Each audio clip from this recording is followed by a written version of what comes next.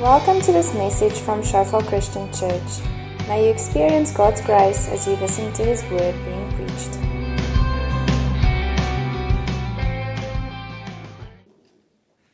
I was just thinking earlier this afternoon, for those who don't know me, those who are new maybe, my name is Henny Swart. I'm one of the pastors here. And I was just thinking this afternoon how privileged I am to pastor you guys. You're an awesome bunch. And I'm really thankful to the Lord. I was thinking there's only one thing I'm more thankful for than that, and that's that I can serve the Lord. Which is, He's a bit more awesome than you are. No offense, you know. I want to speak a little bit about God's will from 1 Kings 18, from about verse 36 to the beginning of chapter 19. I've been busy now on and off for a couple of months doing a series on Elijah's life, and this is sort of a continuation of that. And I've been this specific passage or portion I've been wrestling with, and just reading it and rereading it and making notes in the margin of my Bible and trying to figure out what is this about. And then I realized the theme that stood out to me was God's will, and the different aspects of God's will, how it's revealed, how it's accomplished, etc. And I was thinking about it. God's will really is something big to us. As a pastor, I don't think I'm asked any question more from people who come for counsel than, what is God's will for my life? And I think that's probably the universal experience of most pastors. We come to church services to discover God's will. We pray, let your will be done. We wrestle with the fact of, we wrestle with how God's will fits in with our suffering and our hardship. God's will is sometimes a mystery to us, and sometimes an absolute delight to us. When we're in a situation, often God's will is a mystery, and it's like, what on earth is going on? God, really? What's happening here, But then sometimes when you look back, like 5-10 years ago, and all of a sudden, what they say, hindsight is 20/20. All of a sudden it makes sense and things click into place sometimes, not always, but sometimes. And then you realize, wow, okay, so that's what you were up to, God. That's actually, your will was really good, better than what my will would have been for the situation. But God's will is, on the one hand, a difficult, and on the other hand, a delightful thing, And something that I think none of us can say we fully have handles on and really understand. So I'm going to look, I don't think 1 Kings 18 and 19 answers all our questions about God's will, but it does give us some really important insights that we're going to look into and dig through a bit. So I'm going to just discuss this portion under 3, maybe if I have time, 4 headings. So God's will revealed, God's will accomplished, God's will empowered, and if we have time, God's will resisted. So let's jump in there and read the passage. Ooh. Okay, 1 Kings 18. I'm just going to read the first 2 verses of the chapter and then jump to verse 36. It says, after a long time, in the 3rd year, the word of the Lord came to Elijah. Go and present yourself to Ahab, and I will send rain on the land. Now remember, the context was 3.5 years before that, and that's what the time reference there refers to. Elijah had come to Ahab and said, because of Israel's sin, God's going to judge Israel, and in fact the whole region, by bringing a drought on the land, and there will be no rain or dew. That's in the beginning of chapter 17, the previous chapter. So now God says, go and present yourself to Ahab, and I'll send rain on the land. So Elijah went and presented himself to Ahab. Verse 36 says, at the time of the sacrifice. Now this is the climax of the whole confrontation between Elijah, the prophet of Yahweh, and then the 450 prophets of Baal. And you remember Baal was the storm god, the rain god, who claimed to bring the rain. And this was, on the one hand, a show-off between Elijah and the Baal prophets, but on another level, a show-off between Yahweh, the God of Israel, and Baal, the God of the Phoenicians. And this is sort of the climax. At the time of the sacrifice, the prophet Elijah stepped forward and prayed, Lord, the God of Abraham, Isaac, and Israel, let it be known today that you are God in Israel and that I am your servant and have done all these things at your command. Answer me, Lord, answer me, so that these people will know that you, Lord, are God and that you are turning their hearts back again. Then the fire of the Lord fell and burned up the sacrifice, the wood, the stones, and the soil, and also licked up the water in the trench, because they'd thrown water over the altar, and it filled the trench around it, for Elijah to prove that this is no sleight of hand trick. Verse 39 says, Then all the people, when all the people saw this, they fell prostrate and cried, The Lord, He is God. The Lord, He is God. Then Elijah commanded them, Seize the prophets of Baal. Don't let anyone get away. They seized them, and Elijah had them brought down to the Kishon valley and slaughtered there. And Elijah said to Ahab, Go, eat and drink, for there is the sound of heavy rain. So Ahab went off to eat and drink, but Elijah climbed to the top of Mount Carmel, bent down to the ground, and put his face between his knees. Go and look towards the sea, he told his servant. And he went up and looked. There is nothing there, he said. 7 times Elijah said, Go back. The 7th time the servant reported, A cloud as small as a man's hand is rising from the sea. So Elijah said, Go and tell Ahab, hitch up your chariot and go down before the rain stops you. Meanwhile, the sky grew black with clouds. The wind rose. A heavy rain started falling, and Ahab rode off to Jezreel. The power of the Lord came on Elijah, and tucking his cloak into his belt, he ran ahead of Ahab all the way to Jezreel. Now Ahab told Jezebel everything Elijah had done and how he had killed all the prophets with the sword. So Jezebel sent a messenger to Elijah to say, May the gods deal with me, be it ever so severely, if by this time tomorrow I do not make your life like that of one of them. Elijah was afraid and ran for his life. Interesting portion of Scripture, right? And like I said, I'm just going to discuss it under a couple of headings. God's will revealed, God's will accomplished, God's will empowered, and if we have time, God's will resisted. So let's look at God's will revealed. This passage shows us a few different ways in which God's will is revealed. And maybe you saw them as I was reading through the passage, but let me just highlight them for you. The first way, and my wife said to me, you've got to be practical, and you've got to tell the guys, okay, not only how God's will is revealed, but how do you test it? Because that's what she wants to know. How do you test it? So anyway, I said, okay, good question, honey. So with each of the ways that I mentioned that our God's will is revealed, I'll also mention one way in which it can be tested or has been tested. So it says in 1 Kings 18, verse 1 and 2, after a long time, in the 3rd year, the word of the Lord came to Elijah, Go and present yourself to Ahab, and I will send rain on the land. And that's the first way in which the will of God is revealed, sort of by a prophetic promise. Sort of a combination, actually, of an instruction and a promise. Go, present yourself to Ahab, which he then subsequently did, and I will send rain on the land. And here clearly, it's the word of the Lord that God speaks directly to Elijah as a prophet. So one way in which we can receive words is prophetically, prophetic promises. And one way to test that, and it's not in the direct context, how do you know if a prophetic promise or instruction is of the Lord?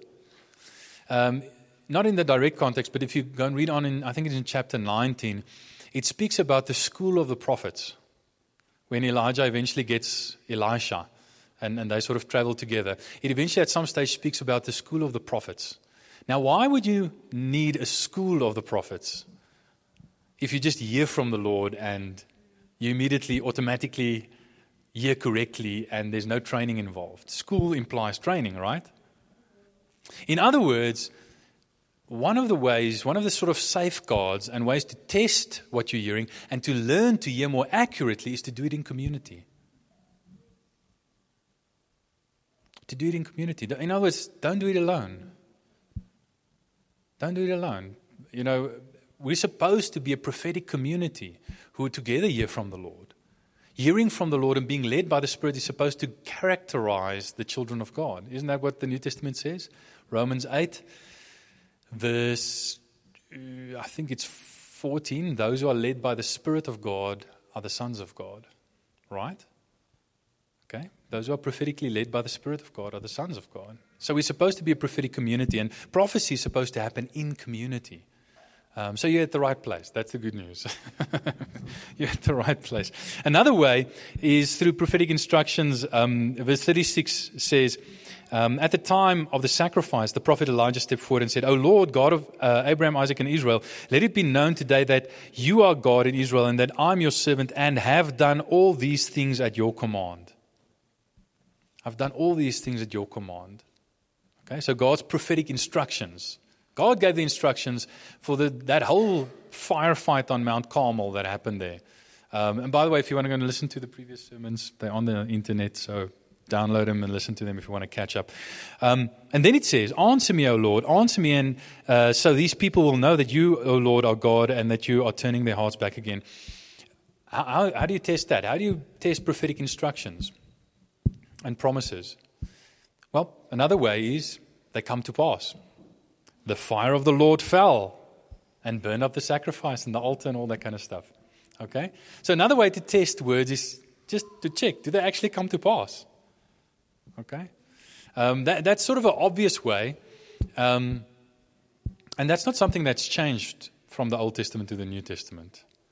For a word to be a legitimate prophetic word, it must actually still come to pass. Okay? Now you can misinterpret. And there are examples of that in the Bible.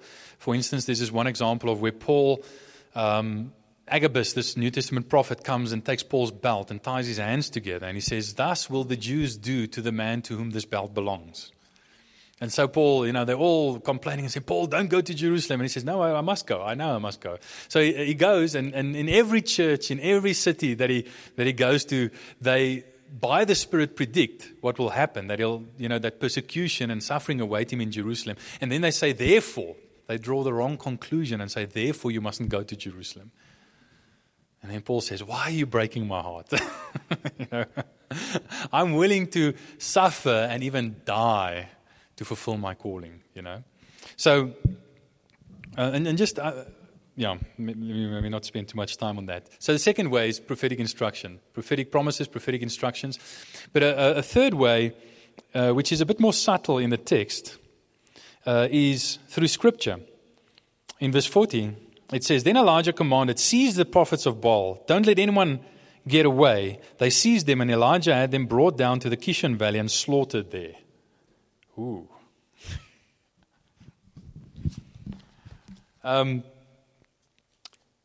Why did Elijah have the Baal prophets slaughtered in the Kishon Valley? If you can just bring up the next scripture. Next slide. The reason was it was in obedience to Scripture. Now, I just want to say a little bit something about that. In Deuteronomy 13, verse 12 to 15, it says the following. If you hear it said about one of the towns the Lord your God is giving you to live in, that wicked men have arisen among you and have led the people of their town astray, saying, let us go and worship other gods you have not known, then you must inquire, probe, and investigate it thoroughly. And if it is true, and it has been proven that this detestable thing has been done among you, you must certainly put to the sword all who live in that town. In other words, what Elijah was doing here by killing the 450 or having the 450 Baal prophets killed, put to the sword, was in obedience to that. Deuteronomy 13. Now, I often hear this. I'm a teacher, obviously, so often guys will come to me and say, Henny, I don't study the scriptures because I'm a prophet. I'm not a teacher like you. And that's what's called gifting cop-out. Have you ever heard of gifting cop-out? Okay, that's not my gifting, so I don't have to do that. Okay. I'm not an evangelist, so I don't have to evangelize. I'm not a teacher, so I don't have to study scripture. I'm not a pastor, so I don't have to care for people. Huh? Gifting cop-out. Okay. Forgetting, obviously, that the so-called fivefold ministry, apostles, prophets, evangelists, pastors, and teachers, all of them are given to do what? To equip the saints for the work of the ministry, so that everyone can come to maturity. In other words, in order to be equipped for the work of the ministry and to grow into maturity, all of us have to receive something from apostles, prophets, evangelists, pastors, and teachers. There's an aspect of each of those that we all need in order to grow into maturity and be equipped to do our ministry. What I usually say to people when they say that, I'm a prophet, I don't need to read scriptures. I say, well, beware you don't become a false prophet, because the false prophets were the ones who didn't know the scriptures. The true prophets, like Elijah, actually knew the scripture and could obey them. And they didn't always quote the scriptures explicitly when they prophesied. But what they said was full of scripture. If you know scripture and you read their writings, you'll find it's just permeated with scripture, with the law of Moses and so on. But there's something else here that I think is very interesting and very important for us to notice. I mean, we read this. Elijah had all the Baal prophets, 450 of them, taken down to the Kishon Valley and slaughtered there, and we cringe. Right? Am I the only one? I don't think so. Okay? We cringe because we say, that's so intolerant, that's so violent, that's so extreme, killing them, And I'm not going to make excuses for that, but I want to use that to make a point. And a very important point, I think. A very important point. If your God cannot tell you things you don't like, He's not truly a God. If your God only ever tells you things that you want to hear and already agree with, then it's probably not the true God. You're probably just worshiping an idealized version of yourself. I don't know who of you have seen the movie. It was a movie it's probably more than a decade, probably a couple of decades ago now. I'm showing my age here, sorry. There's a movie called The Stepford Wives. Has anyone seen it? Okay, I'm just going to sort of give you the basic plot of the movie. It was this in Stepford, this sort of upper-class American suburb area, rich people, rich young families lived. And the men decided they were sick and tired of their wives always arguing with them. They wanted wives who just said, yes, dear, no, dear, 3 bags full, dear. Whatever you say, dear.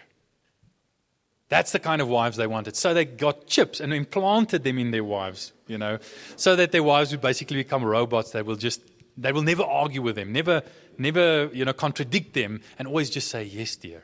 So it's this funny and scary movie. Guys, you're not supposed to laugh too loud now, okay? As though you think this is a good idea. You guys must play cool now, okay?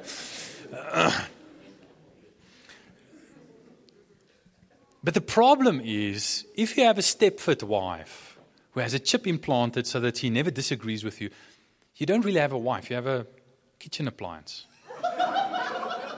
She's a computer. She's a robot. If someone cannot disagree with you, you cannot have relationship with them. Not real relationship. Right? Not real relationship. That's not a real relationship. In other words, if you want someone that always just agrees with you and says what you like to hear, then what you're basically saying is, I don't want relationship. Now guess what? So many people treat God like that. They want a Stepford God. A God that they can place a little chip in so that God will only ever tell them what they want to hear. But one of the tests that you're actually hearing from God is that sometimes He tells you things you don't want to hear. You don't like to hear. You don't even agree with it. It freaks you out. That's one of the tests. Does your God sometimes tell you things that you don't like? Does your God sometimes tell you things that make you cringe? If He doesn't, maybe you're serving a step-fit God. Maybe you've metaphorically put a chip in your God, so that He only tells you what you want to hear. Okay. So the first way is God's will is revealed prophetically in many different ways and also through Scripture. And there are ways that we can test that. That's how God's will is revealed. And also, obviously, any prophetic word that we receive, the first test, it must line up with Scripture. If you think you hear the Holy Spirit prophetically telling you something that contradicts Scripture, then probably you're not hearing from the Holy Spirit, because the same Holy Spirit who speaks to us prophetically also inspired the Scripture, and He's not going to contradict Himself. The second is God's will accomplished. And note the difference between how Elijah tells Ahab to respond and how Elijah himself responds. I just want to read that in verse 41. It says, "And Elijah said to Ahab," now this is after the fire of the Lord had come down and the Baal prophets had been slain.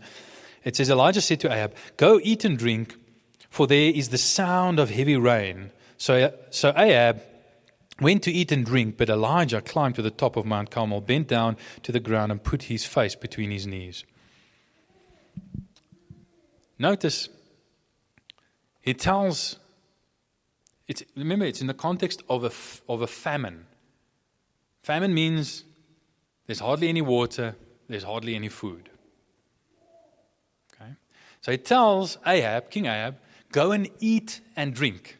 The two things that are very hard to do in a famine. Go and eat and drink. And then in fact the text says, but Elijah went up Mount Carmel too, and he bent down, put his head between his knees, and basically prayed. So in other words, how do you respond to a prophetic word? Once you've received it, once you've tested it, etc. How do you respond to it? How do you tell other people to respond to it?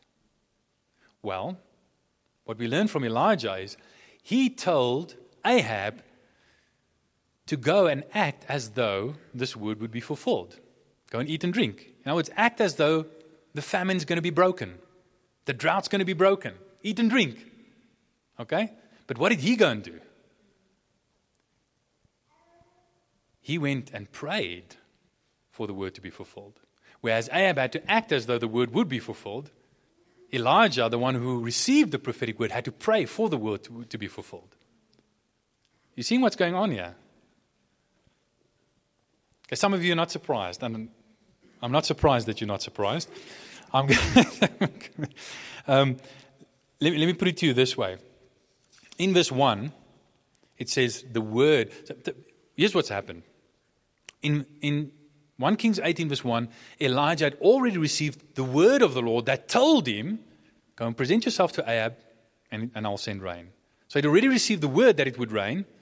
Then in verse, 41, he says, go and eat and drink, for I hear the sound of heavy rain. He not only received the word that it would rain, he was now in his prophetic imagination hearing the sound of the heavy rain already. And yet he still went and prayed until he saw a cloud.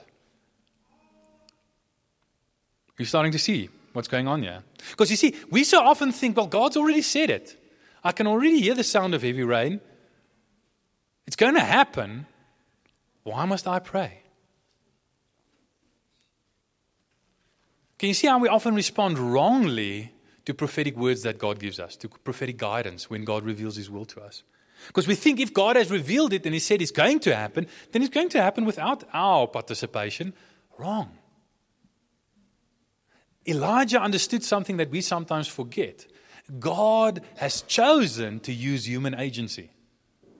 And He's going to give us the prophetic word because He has chosen to use human agency. And He's going to cause us to hear the sound of the heavy rain because He has chosen to use human agency. But then He's also going to use us to pray the very thing that He said was going to happen into being because He has chosen to use human agency. In other words, there's a connection between prophecy and prayer that we sometimes forget about. Another thing that I just want you to notice is just the way that Elijah responds after he prays. You see, so often, especially if we think it's something the Lord has told us is going to happen, we'll pray and say, okay, well, that's it. It's settled. Okay, God has said He's going to heal you. I've prayed for you. You're healed. No, I don't care that you don't feel healed. I don't care that it's still painful. I don't care that you're healed. God said, I prayed. That's it. Settles it. That's not how Elijah responds. How does he respond? He bows down, puts his head between his knees, by implication. It doesn't say he prayed, but by implication he prayed. And then he says to his servant, go look towards the sea. Servant comes back and said, nothing. What does he do? Prays again. Go and look towards the sea. Sends him back 7 times until he sees the cloud. He's very real, and he actually tests in a very real way whether his prayers have actually been answered. And it's, in other words, Elijah's not into wishful thinking like we so often are. He's very realistic. And not only that, he expects God's supernatural answer in a very natural way. In Luke 12, verse 54, it says, you look to the sky and you see a cloud in the west, and you say it's going to rain, and it does. That's in the New Testament. And on the west was where the sea was. Because obviously the evaporation happens in the sea. The water evaporates from the sea, and then the clouds come over and it rains. So whenever a west wind was blowing from the sea, and clouds formed over the sea, and the wind blew the clouds over, that's when it rained in the Middle East, in Israel. Context where Jesus and where Elijah were. Notice, Elijah doesn't say to his servant, just go and look up any direction to the sky. He says, go and look towards the sea. Go and look towards the west, in other words. Because that's where the rain would normally come from. In fact, Elijah expects God to supernaturally answer this prayer, but in a very natural way. God's not going to send rain from the east. He's going to send rain from the west, from the sea. Okay? But he tells him to look. And here's another thing. When Elijah prayed for the fire to fall, he only prayed once, and his prayer was answered. When he prayed for the rain to fall, he had to pray 8 times. Prayed once, sent the servant, and then sent him back 7 times. That's 8. Prayed 8 times. Why? Why the difference? Why the one time did he have to pray only once, and immediately there's an answer, while the other time he had to pray 8 times, and it seems, over quite a period of time, maybe even a couple of hours that he spent praying and interceding. And only then did he get the answer. What's the difference? We can't say that the difference is that the Lord had given him a word that one would happen and the other one wouldn't. He clearly had a word from the Lord, a prophetic word that in both cases, that it would happen. You see, the point there is that there's no one size fits all. There's no one size fits all. Sometimes you're going to pray once and boom, God's going to answer your prayer. Sometimes you're going to have to pray 8 times. Sometimes you're going to have to pray for months or even years before God answers your prayer. God doesn't always tell us the exact timing of His answer.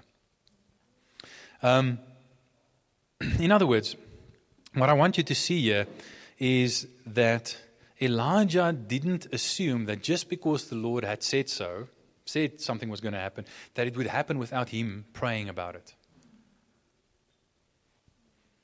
Can you see how we have a bit more important role to play in this than we sometimes realize? Sometimes we just receive the word and then we sit back passively and wait on the Lord. Because those who wait on the Lord will renew their strength. But what we do is not wait in prayer, We passively wait instead of actively waiting in prayer and trusting the Lord. I just want to read you a scripture in James chapter 5, because this actually quotes. It says, the prayer of a righteous man is powerful and effective. Elijah was a man just like us. He prayed earnestly that it would rain, that it would not rain, and it did not rain on the land for 3.5 years. Again he prayed, and the heavens gave rain, and the earth produced its crops. And this clearly is a reference to what we've just read of Elijah. And the interesting thing to me, one of the first things that I noticed, and I like I said, I started in 1 Kings 17 and preached all the way through here. It doesn't actually say that Elijah prayed. Not in any of these 3 chapters. Chapter 17, 18, or 19, does it actually explicitly say Elijah prayed? It certainly does not say that he prayed for the rain to stop and for the drought to come. It just says in the beginning of chapter 17, he came and he announced to Ahab, it's not going to rain or dew in the land until, except at my word. It never actually said he prayed. And even here in chapter 18, it just says he bent down, put his head between his knees. It doesn't actually say he prayed. Now, you can assume, and I think quite rightly so, that's a posture of prayer. But how does James know he earnestly, because it says here, look here, it says, he earnestly prayed that it would not rain, and it did not rain. And then he prayed. When 1 Kings 17 and 18 does not say that Elijah prayed for the rain to stop, how can James say that he prayed earnestly that it would not rain?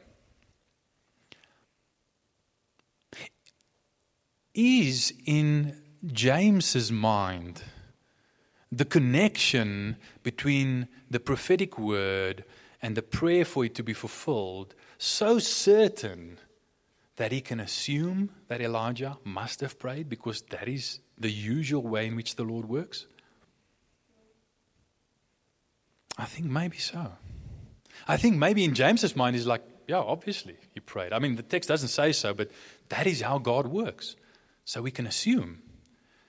Because God usually expects us to pray into being what He tells us is going to happen. Why else would He tell us? It's not like He needs our permission to do it, but He wants to use us. He wants to involve us in it. Are you surprised yet? Okay. My wife, where's Rochelle? I wish she were here so she can come and tell the story herself. She's hiding in the parents' room. Rochelle, come tell the story yourself. She's going to hide out there. I know it's going to happen. But we were at university together, and we were in Bible school together and sang in the church choir together and so on. And at some stage, the Lord told her, she says, that we're going to get married. So she had a vision, I don't know if it was a dream or a vision, I think, of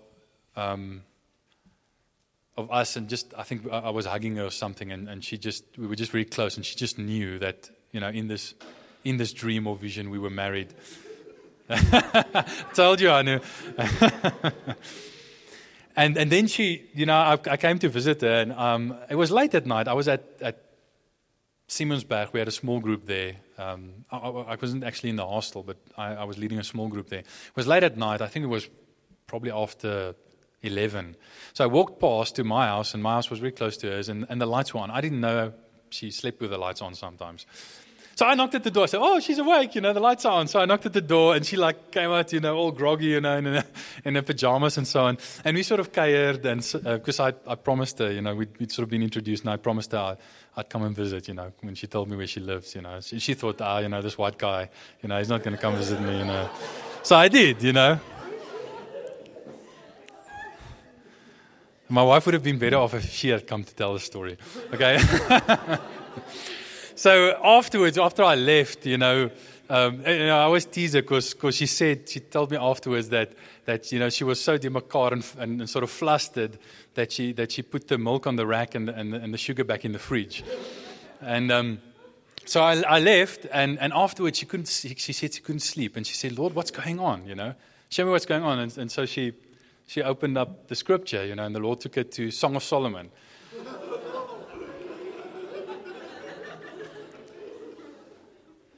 Now, I don't know whether if you're looking for a word, that you want, something in the sort of romantic direction, then Song of Solomon's not a bad choice. But let's give my wife the benefit of the doubt and say the Lord really led her there. So we really believe that. And there was this one scripture, my beloved stands at the door, my heart is awake within me, I cannot sleep, And that's described exactly how she felt. And she's like, wow. And she said, but hang on, God, he's white. And then God took to just a couple of scriptures later, my beloved is white and ruddy, chief among 10,000s.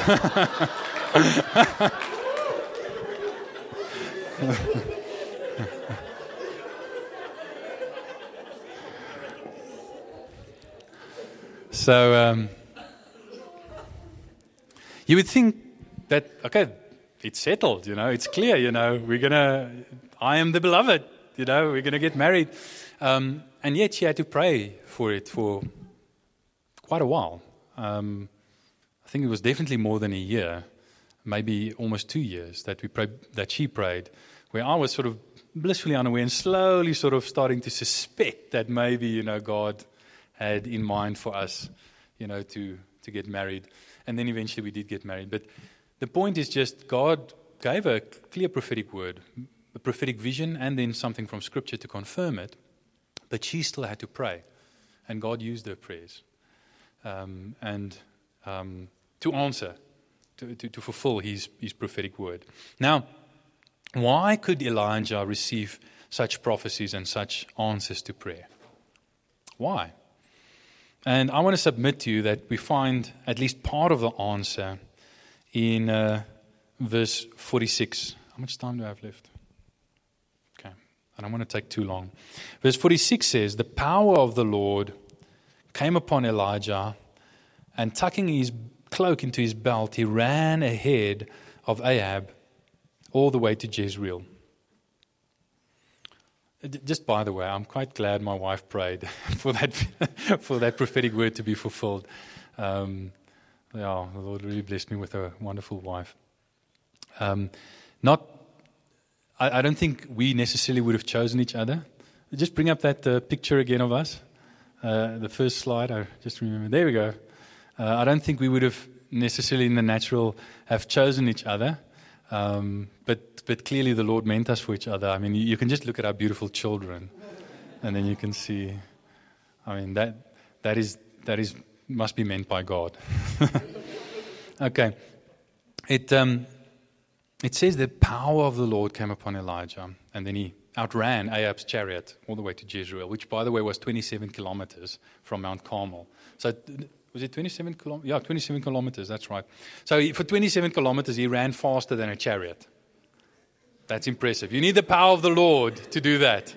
You need the power of the Lord to do that. But I think that gives us a clue to what was going on in Elijah's life that enabled him to have such potency both prophetically and in prayer. It says the power of the Lord in the NIV, but literally in the Hebrew, it says the hand of the Lord was upon him. The hand of the Lord was upon him. Now, power of the Lord is an acceptable translation, but it doesn't give all the information. Because hand of the Lord is sort of a phrase that doesn't only say that it was the Lord's power, but what that power was. And I just want to give you one example of that. If you can just bring up Ezekiel 37, verse 1. It says, the hand of the Lord, that exact same phrase used in 1 Kings 18, the last verse. The hand of the Lord was upon me, and he brought me out by the Spirit of the Lord and set me in the middle of the valley. It was full of bones. And that's that chapter of the dry bones, that eventually rise up into a mighty army. In other words, what we see here, the parallelism there shows us that the hand of the Lord actually refers to the Spirit of the Lord.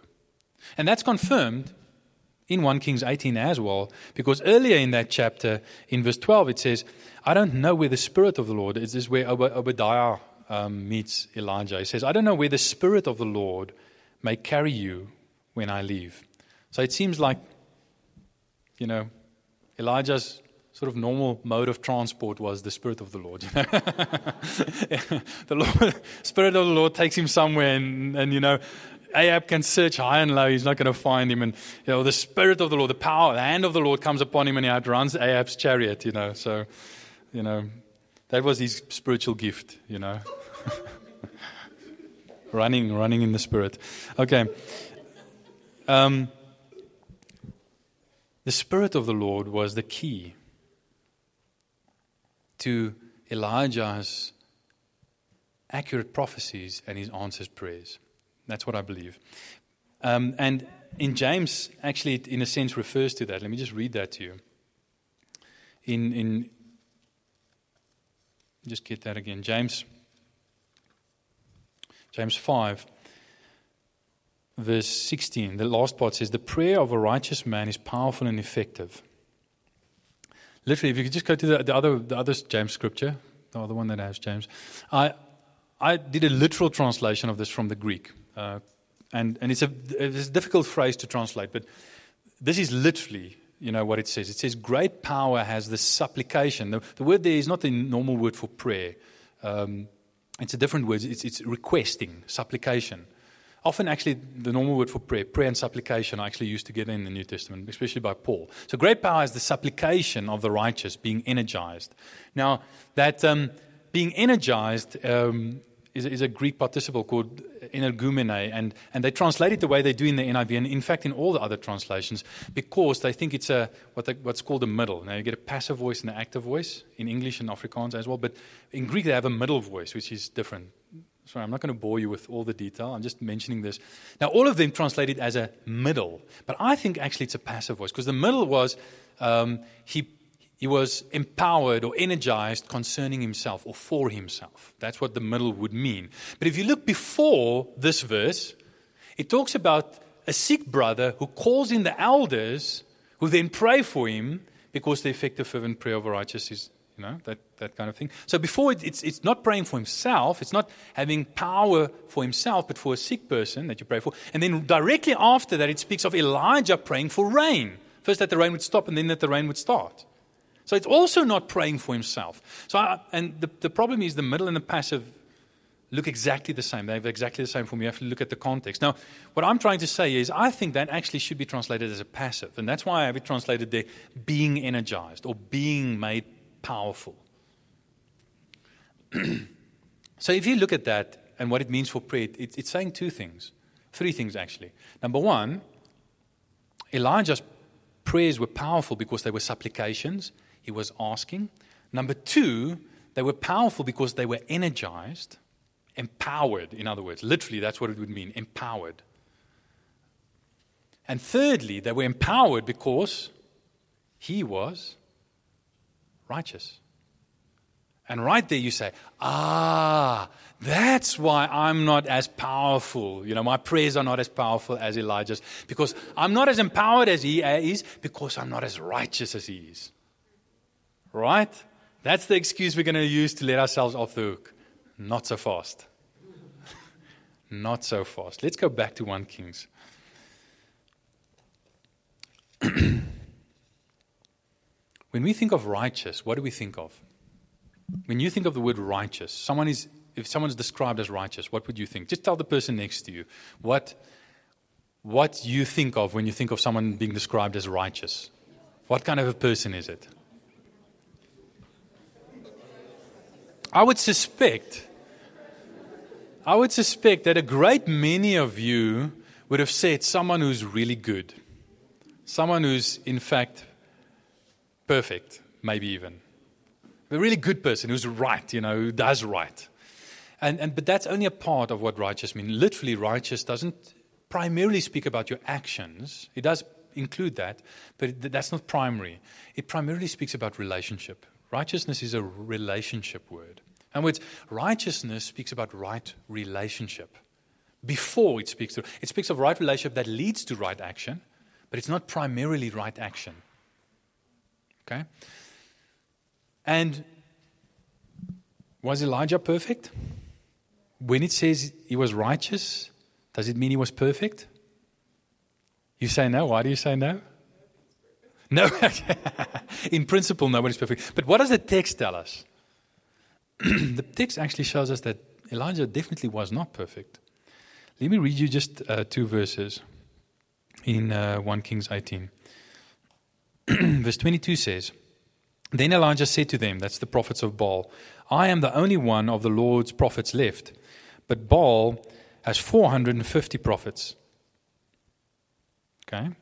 I'm the only one of the Lord's prophets left, but Baal has 450 prophets. Go up a couple of verses to verse 13, where Obadiah was a palace official, says to him, haven't you heard, my lord Elijah, what I did when Jezebel was killing the prophets of the Lord? I hid 100 of the Lord's prophets in 2 caves, 15 each, and supplied them with food and water. Obadiah says that to Elijah. So Elijah knows of at least 100 prophets beside himself, 100 prophets of the Lord left. And in front of everyone, maybe he was feeling a bit sorry for himself. Maybe he was sort of trying to sort of build himself up. He says, I'm the only of the Lord's prophets left. So right there you have, number one, a blatant lie, which he knows is a lie, because Obadiah told him there's 100 other prophets left. And probably that lie was told in pride. Elijah was far from perfect. And that's exactly what James says, isn't it? It says Elijah was a man just like us.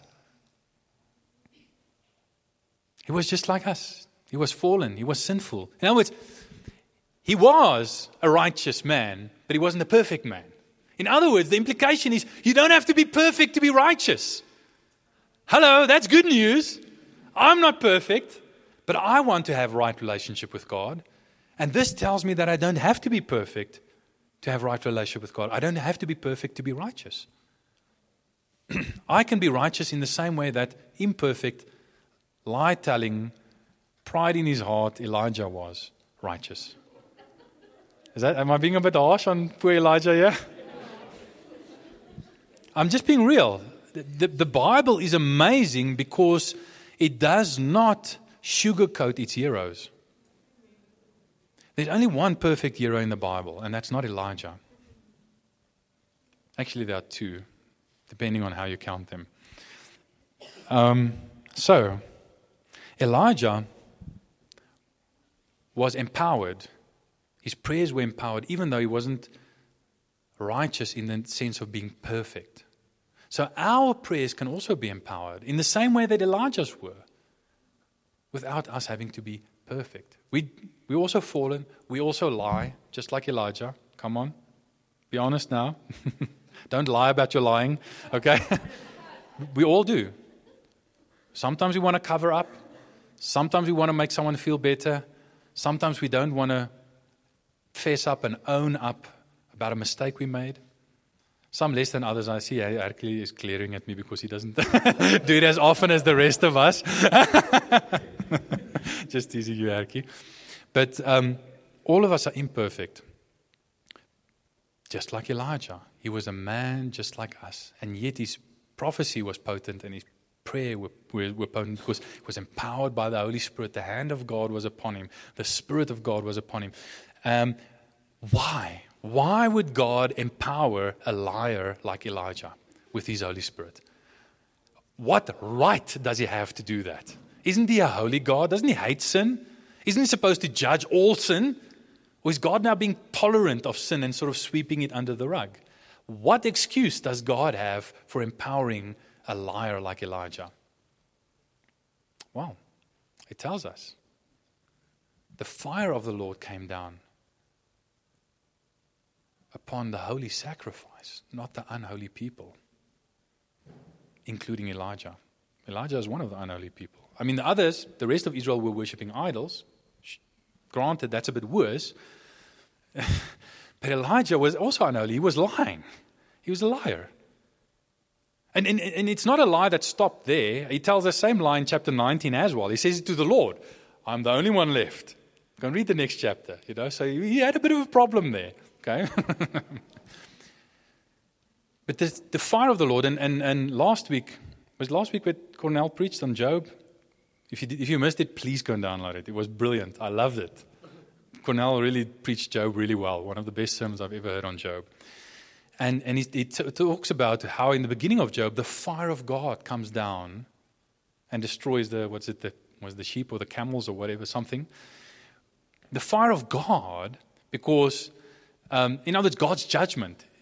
The devil wanted him to associate it with God's judgment, like God has rejected you. And here it says the fire of the Lord came down on the sacrifice.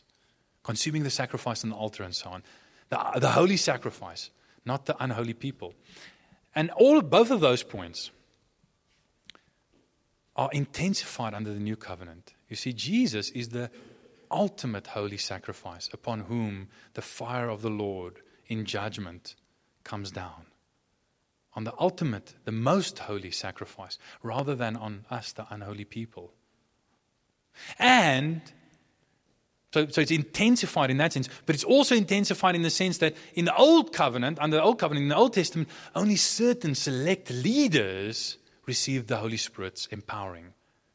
But Jesus, the most holy sacrifice, the fire of the Lord came and the judgment of God came down upon him so that the Spirit of the Lord can be poured out on all flesh, on each of us. So each of us can be empowered in exactly the same way that Elijah was.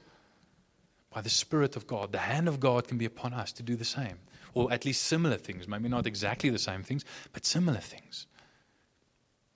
Even though, just like Elijah, we're imperfect and still struggling with certain sins. Isn't that good news? I think that's good news. It's good news to me. And this gives us, imperfect though we are, the confidence to pray like Elijah prayed. The confidence of praying and expecting God to answer our prayers. The confidence that God can speak to me also, even though, like Elijah, I'm just a man. Like Elijah, I'm also a liar. Like Elijah, I'm far from perfect. I can expect God to also speak to me and also answer my prayers because I don't have to be perfect for that to happen because of what Jesus did, the ultimate sacrifice. Okay, I think I'm going to stop there because I don't want to belabor the point too much. But what I want you to see here is two things. Number one, there's a very, very strong link between prophecy and prayer. And we mustn't forget that link. So whenever God tells us something, it's probably because He wants us to pray about it. First thing. Second thing is, you don't have to be perfect. Because of what Jesus, the most holy sacrifice, did and received, the fire of God, you don't have to be perfect to hear from God and to have God hear you and answer your prayers. You don't have to be perfect. Elijah was a man just like us. And I hope that encourages you to pray more earnestly like Elijah did, to pray more confidently, and to be more real in your prayer. Amen. Are you encouraged? Let's stand.